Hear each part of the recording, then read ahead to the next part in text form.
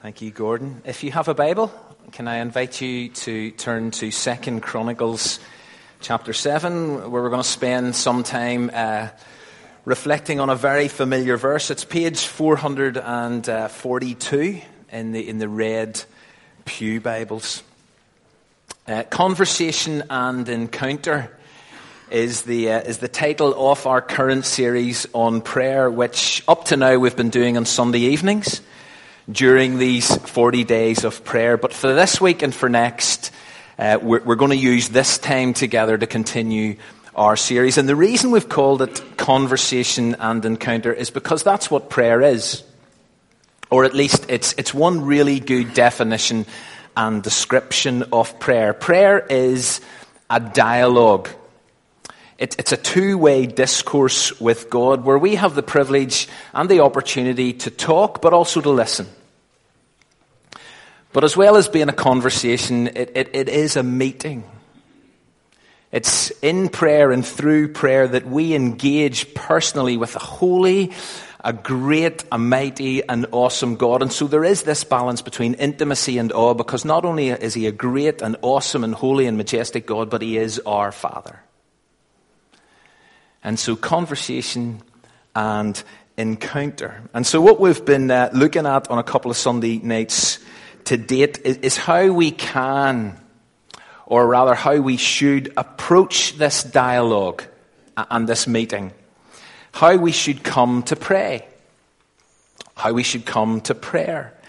And so far we've thought about the importance of coming in adoration. That before we ask for anything, or as we present our requests to God, and particularly during these 40 days as we ask God for direction, as we ask God for guidance, as we long for God to show us the way forward, that as we do that asking, the requesting, that we acknowledge who God is. And that we allow that acknowledgement of who God is to fuel our worship in our praying. And so we come to prayer in adoration, recognizing the greatness of our God. So it's about maintaining perspective. It's making sure that as we come to pray in adoration, we keep God at the center.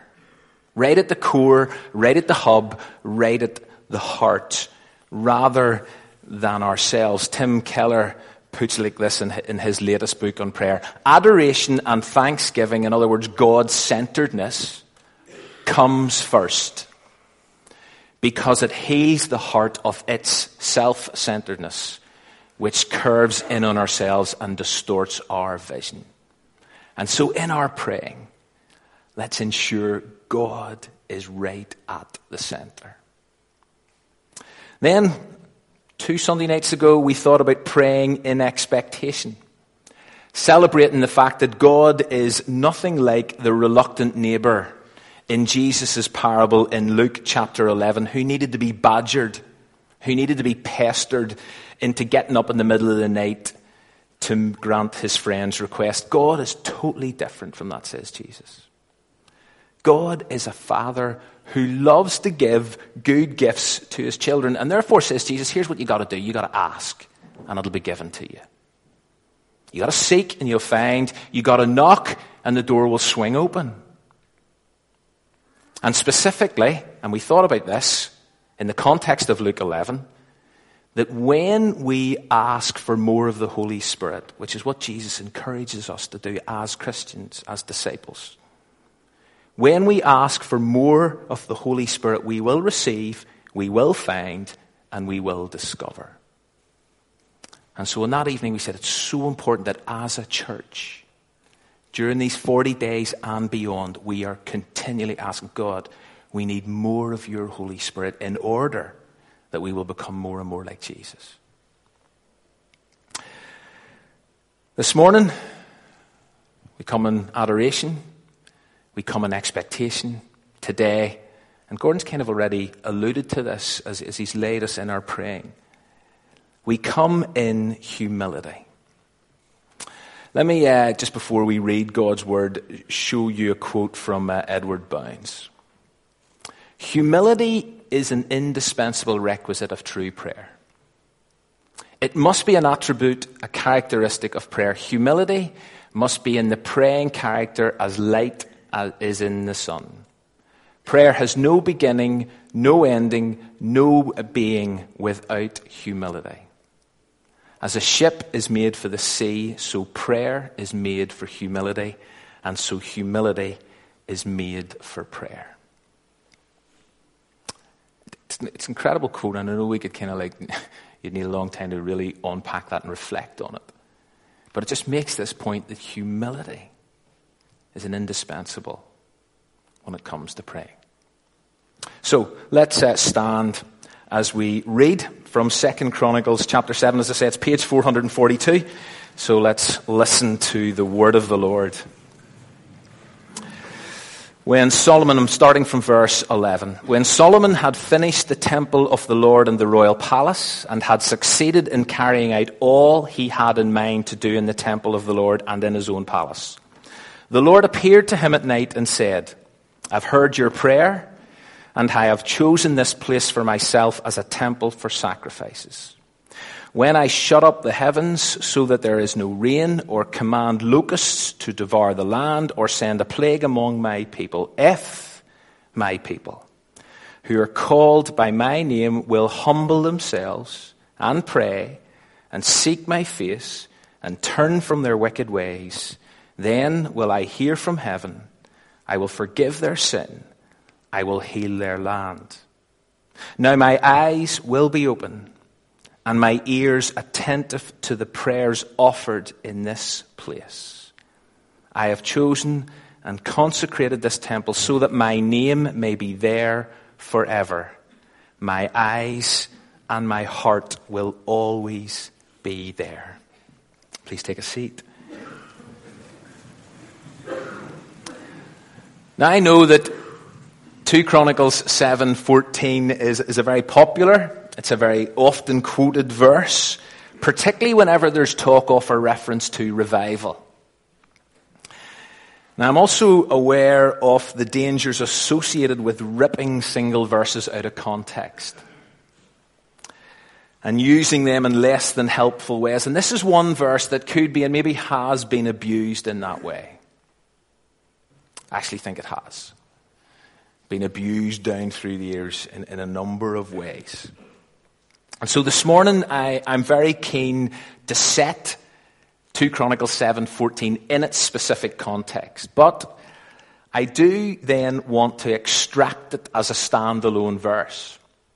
And the reason I want to do that is because I believe it does provide broad help and general instruction regarding our attitude to prayer and how we should approach God. And I want to do that because so much of what we find in this one verse, and in a number of kind of words and phrases in this one verse, is backed up and reinforced time and time again throughout the rest of Scripture. So in a sense, I'm not really lifting something out of context. I'm kind of taking some of the words and the phrases and the ideas that are said here and thinking, well, where else do they reappear and recur in Scripture? So let me, first of all, just set it in its distinctive context. Those of you who know the story know that in 2 Chronicles chapter 1, it's that really infamous chapter where Solomon asks for and receives wisdom. God says, what do you want? And Solomon says, I want wisdom. And God says, okay, you can have it. And in chapter 2, Solomon then issues orders and launches this major building project to construct a temple for the name of the Lord and also a royal palace for himself. By chapter 4, the temple is being kitted out with the necessary furnishings. And by the end of chapter 5, it's completely finished. And Solomon praises God for its construction and for its completion. And then he dedicates it to God in prayer. And as he finishes praying in front of this massive crowd, fire falls from heaven and consumes the sacrifices, consumes the offerings. And then it says God's glory invades the temple. And people respond to this massive crowd that Solomon has been praying before. And as the fire falls and as glory invades it, this crowd falls flat on their faces and just worships. They give thanks and they say, He, that is the Lord, is good, and His love endures forever. Again, something we have affirmed this morning right at the start of our service. God's good. His love endures forever. There is the beginnings of a prayer in adoration, recognizing who God is. He's good. His love endures. And as part of these ongoing opening celebrations, God then appears to Solomon during the night. And he assures him that he's heard his prayers. And he confirms to Solomon, yes, my divine presence is going to dwell in this place. And then God indicates that, listen, my eyes are open, Solomon. My ears are attentive. My ears are tuned in to my people's prayers. And if certain things happen, if my people will approach me in particular ways, then I'm going to hear, I'm going to forgive, and I'm going to heal. Now, what happened next, or where this led to for Israel at that time, is not for now. But the particular ways that God referred to in verse 14 are universally relevant. There's no kind of expiry date stamped on these 4 ways. And as you read, as I've said, the rest of Scripture, Old and New Testaments, these conditions, these prerequisites, these attitudes are constantly affirmed and reaffirmed. You've got to be humble. You've got to pray. You've got to seek. You've got to turn. The advice that is locked up just in this one verse for approaching God was essential as far as God was concerned for Solomon in his day. And I want to suggest it's essential for us in our day, despite the fact that there's this huge time gap. So let's unpack them and discover more. So God begins by saying, listen, if my people, in other words, if those who are dedicated to me, that's what that means. And as we sit here this morning, that's many of us. Many of us have committed our lives to Jesus. Many of us are out on this adventure of loving God with all our heart, soul, strength, and mind, and loving our neighbour as ourselves. So God says, if my people, if those who are dedicated to me, if you will humble yourselves. And it seems that this is a critical attitude and virtue. As Edward Bounds said, it's an indispensable requisite of true prayer.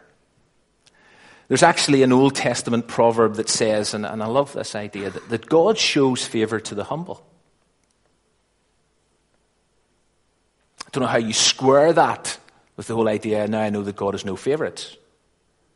Acts 15. But actually this Old Testament proverb says, something? God shows favour to the humble.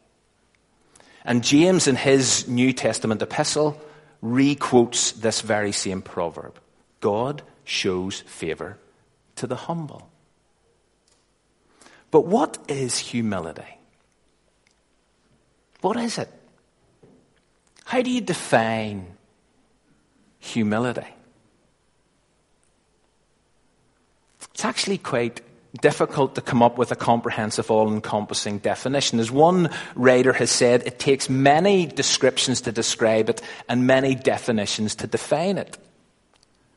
There's no one easy, succinct meaning. You can't just say, well, humility is this.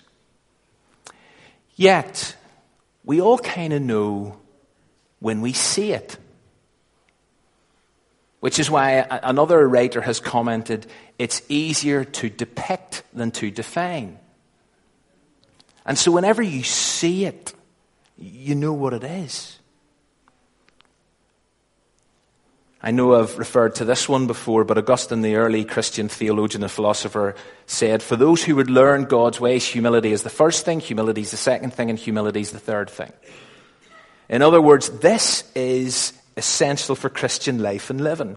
This is fundamental in our relationship with God. And one of the striking aspects of the biblical teaching on this subject is how the ball is in our court. The ball's in your court. The ball is in my court. God says to Solomon, listen, if my people will humble themselves, this is our responsibility. It's our shout. It's our call. Yes, there are times whenever we are humbled by other people, even humbled by God. But ultimately, this is something that, as far as the Bible is concerned, we must do to ourselves.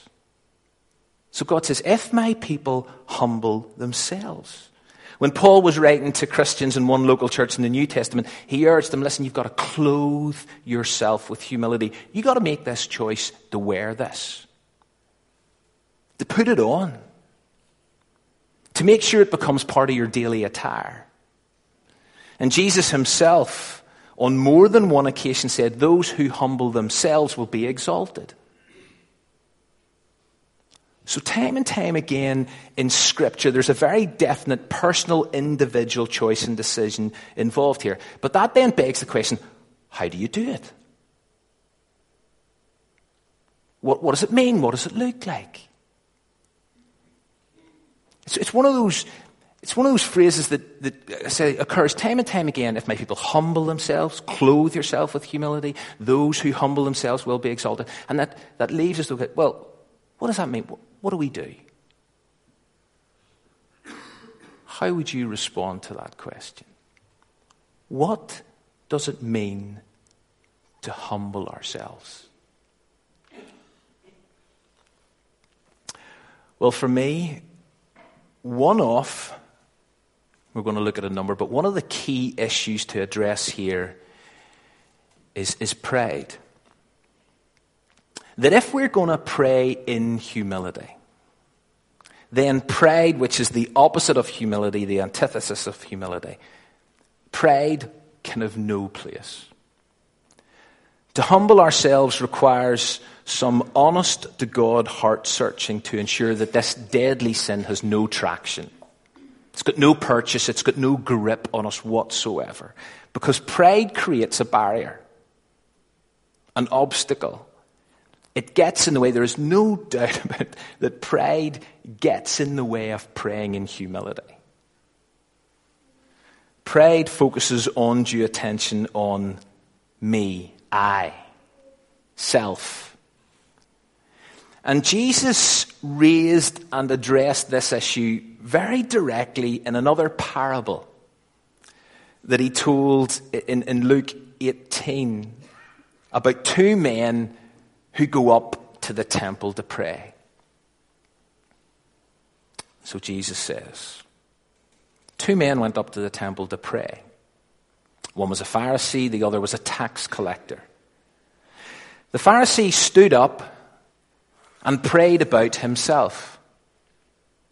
God, I thank you that I am not like other men, robbers, evildoers, adulterers, and I'm not like this tax collector. I fast twice a week. I give 1/10 of all I get. But the tax collector, says Jesus, stood at a distance. He would not even raise his head and look to heaven. But he beat his breast and he said, God, have mercy on me, a sinner.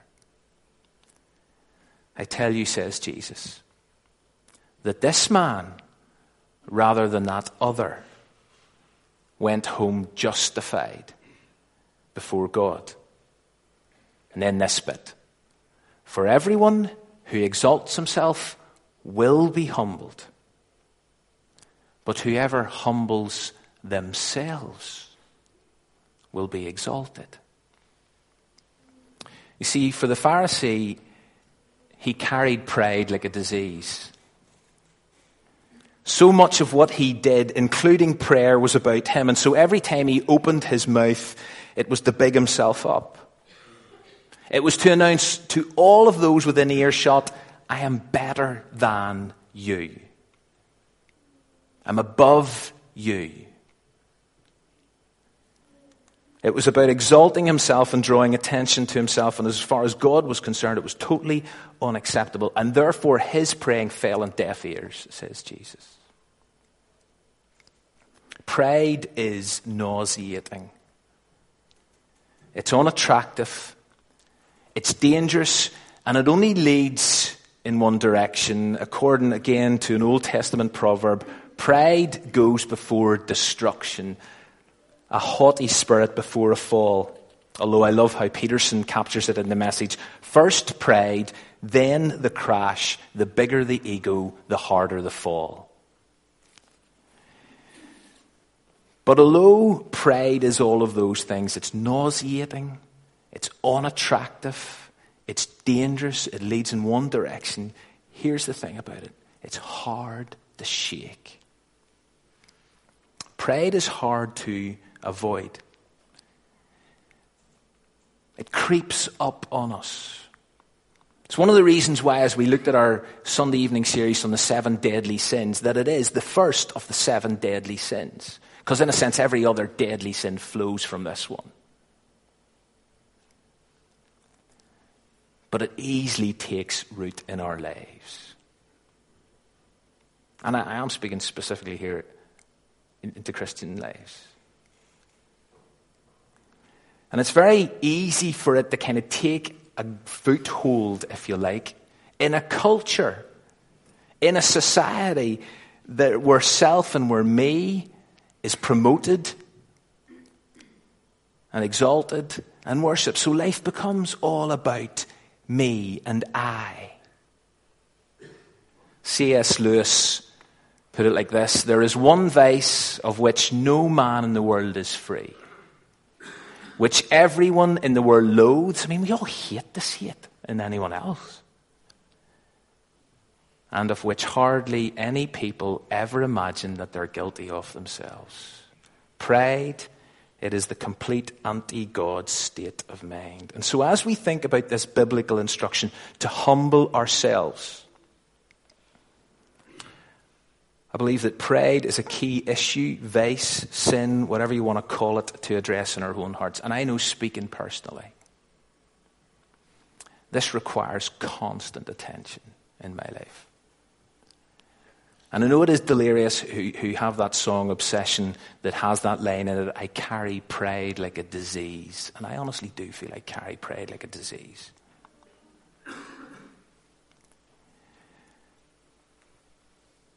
But how else can we and do we humble ourselves? Yes, we need some honest-to-God heart searching to say, God, is there any pride in here? Has my life become all about me? Am I looking for other people's approval, other people's positive stroking? Am I wanting to exalt self, promote self? So I've got to start there when it comes to humbling myself. But how else do we do it? Well, actually, the rest of 2 Corinthians, or Chronicles 7:14 provides a valuable insight. Because here's how else you do it. You pray, you seek, you turn. And the first two, praying and seeking, are quite similar. And they are both acts of humility. The vast majority of people today don't pray. Or don't look to or look for God on a consistent basis. Now, I know that you can read certain statistics where people say, yes, from time to time, whenever my back's against the wall, I cry out in prayer. But in terms of a conversation and an encounter which is nurtured and pursued, the vast majority of people do not pray or do not search for or after God.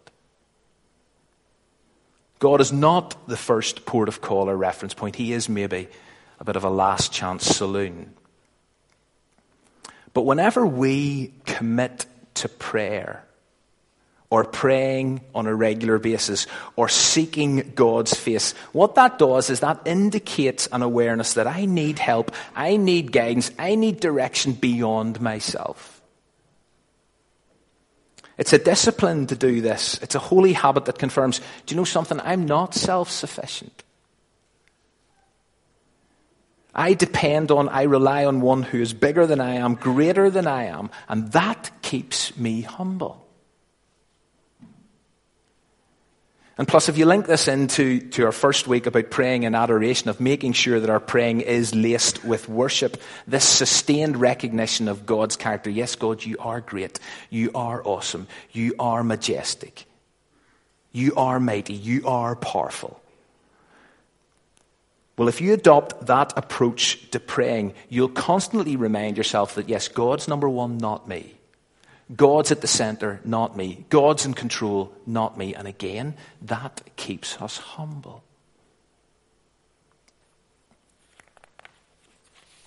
We pray, we seek God's face. But it's important to note that this requires resolution. And there is a sense, again, in which the ball is in our court.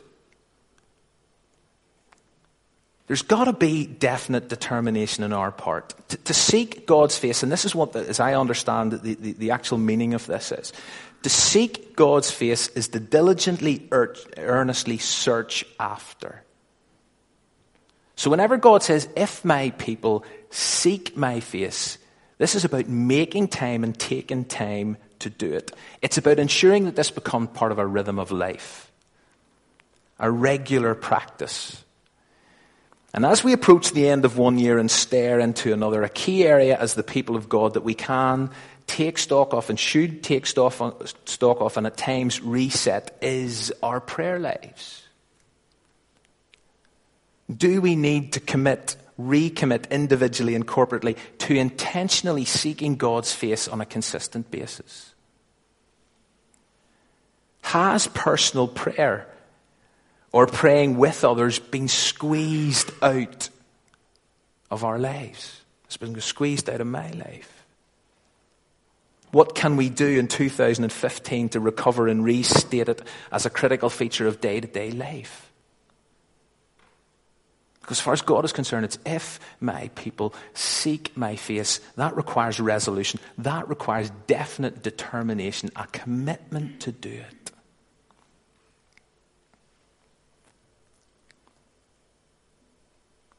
And whenever we make that choice, I believe that is another reflection of what it means to humble ourselves, because we're saying, God, I submit. I submit to an authority that is greater and higher than I am. And therefore it's going to become part of my daily rhythm of life. And then finally says God, if we turn from our wicked ways. I know this won't come as a shock, but the people of God still mess up. Still sin. They did back in Solomon's day. They did in the New Testament, in the early church. They still do today. As Christians, yes, we believe that because of Jesus, because of his birth that we've been celebrating, because of his life, his death and resurrection, and our belief and our trust in him and all that he has accomplished for us, yes, we are no longer slaves to sin. We're dead to sin. But we can and still get it wrong. Can and still do get it wrong. Still make mistakes. Still go our own way at times. And therefore we need to keep coming back. We need to keep turning. This is a directional issue. We wander. We head off course. We get distracted. And therefore repentance, which is really at the root of this word to turn, metanoia, change direction, do an about face. We need to turn from our wicked ways, our godless ways, our negative attitudes, practices, and behaviors. And returning to God is essential in keeping us humble. And there is nothing more humbling than admitting you've got it wrong. There's nothing more humbling than coming before God and saying, God, I blew it. The way I spoke to that person, my attitude toward that person, what I said about that person behind their back. I've got it wrong today. And I need to turn. I need to come back. I need to return. I need to stop veering off course.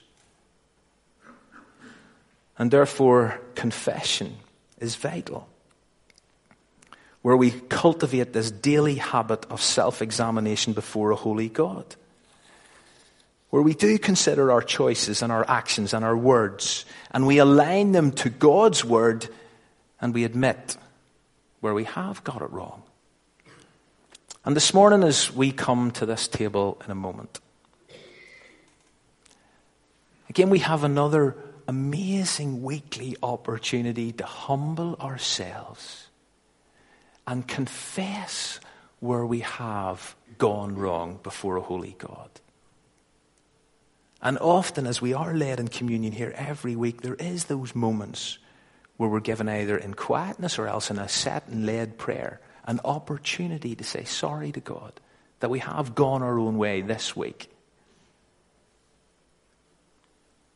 But again, as I say, I honestly believe that there is nothing more humbling than being on your knees, being on your face before God and saying, God, I'm sorry, but I have veered off course. And so as we continue our 40 days of prayer, as we continue to enjoy the conversation and the encounter, let us not only come in adoration, yes, in expectation, yes, but let's come in humility. Let's resolve to humble ourselves, which means we confront pride, we pray, we seek, we turn. And if and when we do, if 2 Chronicles 7:14 is anything to go by, then God will hear, and God will forgive, and God will heal. And for me, that offers hope and exciting possibilities as we step into 2015. Let's pray.